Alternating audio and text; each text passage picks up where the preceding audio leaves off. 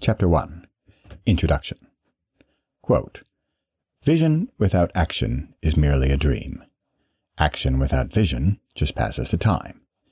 Vision with action can change the world." Unquote. Joel A. Barker. You have a dream. You know it. I know it. It's okay. I won't tell anyone. It'll be our little secret together as you read this book. What's the easiest way to keep your dream alive? Never actually take a step towards it. Wait, what? I hear you get up from your chair and spill your latte. Aren't we going to crush my fears, achieve my dreams, live my life to the fullest, and all of that? Sure, we can do all that, but I want to give you an out. I don't want you to waste your time with this book if you'd rather just continue to dream the dream, but you're not really ready to live the dream. Let me give it to you straight. Dreaming the dream isn't bad at all. It's like only having dessert at the buffet, but you don't gain weight. It's always your turn at bat, but you never lose the game. It's only dreaming, but you never wake up. Dreaming the dream is loads of fun. I have extended experience with it. I did it for years. And years. If you don't start, you can't fail. If you don't actually do something about it, then you can continue talking about it at dinner parties and always use the line, "I'm going to start, insert your awesome dream, tomorrow." People will be impressed because you're so action-oriented. You can nod your head, beam with pride, have another coconut macaroon from the desert buffet, and silently know you are still dreaming. But of course, you won't start tomorrow. At tomorrow's dinner party, you'll say, yet again, that you'll start tomorrow. You can run into a little trouble if you keep saying this to the same people. They will eventually stop believing or listening or caring or all of the above. Solution? Keep going to different dinner parties, of course. Only talk to strangers and make sure you don't have to actually take action steps towards your dream. That way it's safe and sound where it belongs. Only on the comfy sofa of your imagination. Does this hurt yet? Were those first few paragraphs painful? Oops, did I awaken a bug in your system?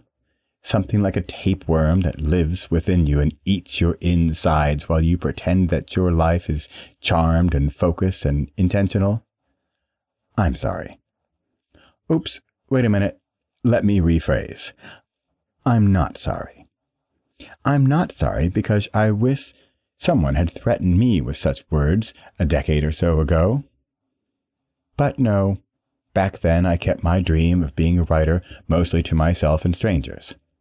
Sure, it was festering inside of me, hoping to be set free, but I squashed it. I didn't let it out. Whew, lucky me. Good thing, right?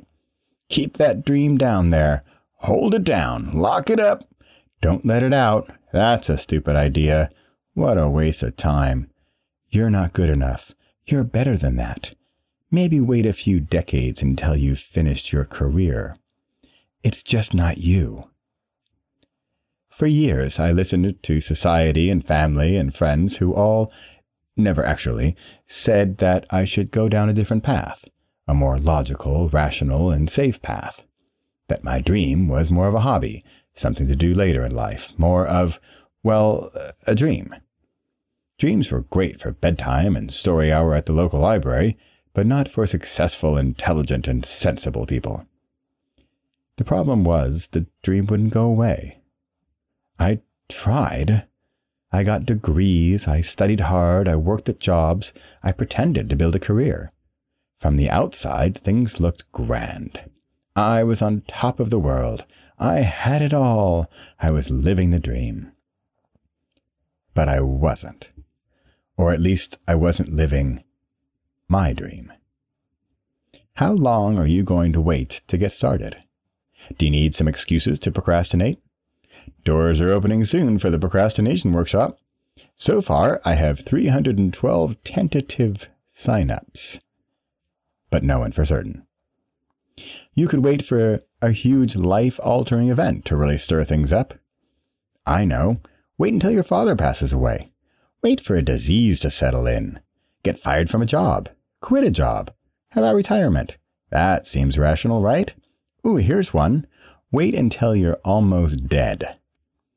Remember the whole afterlife discussion above? Great, we're all set. But what if you'd like to start soon? Let's pick a day. Ooh, I know.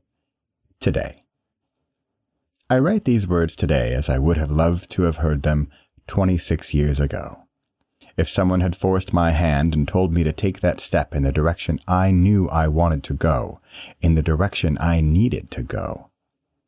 I hope you can take this book today and take the first step towards your dream.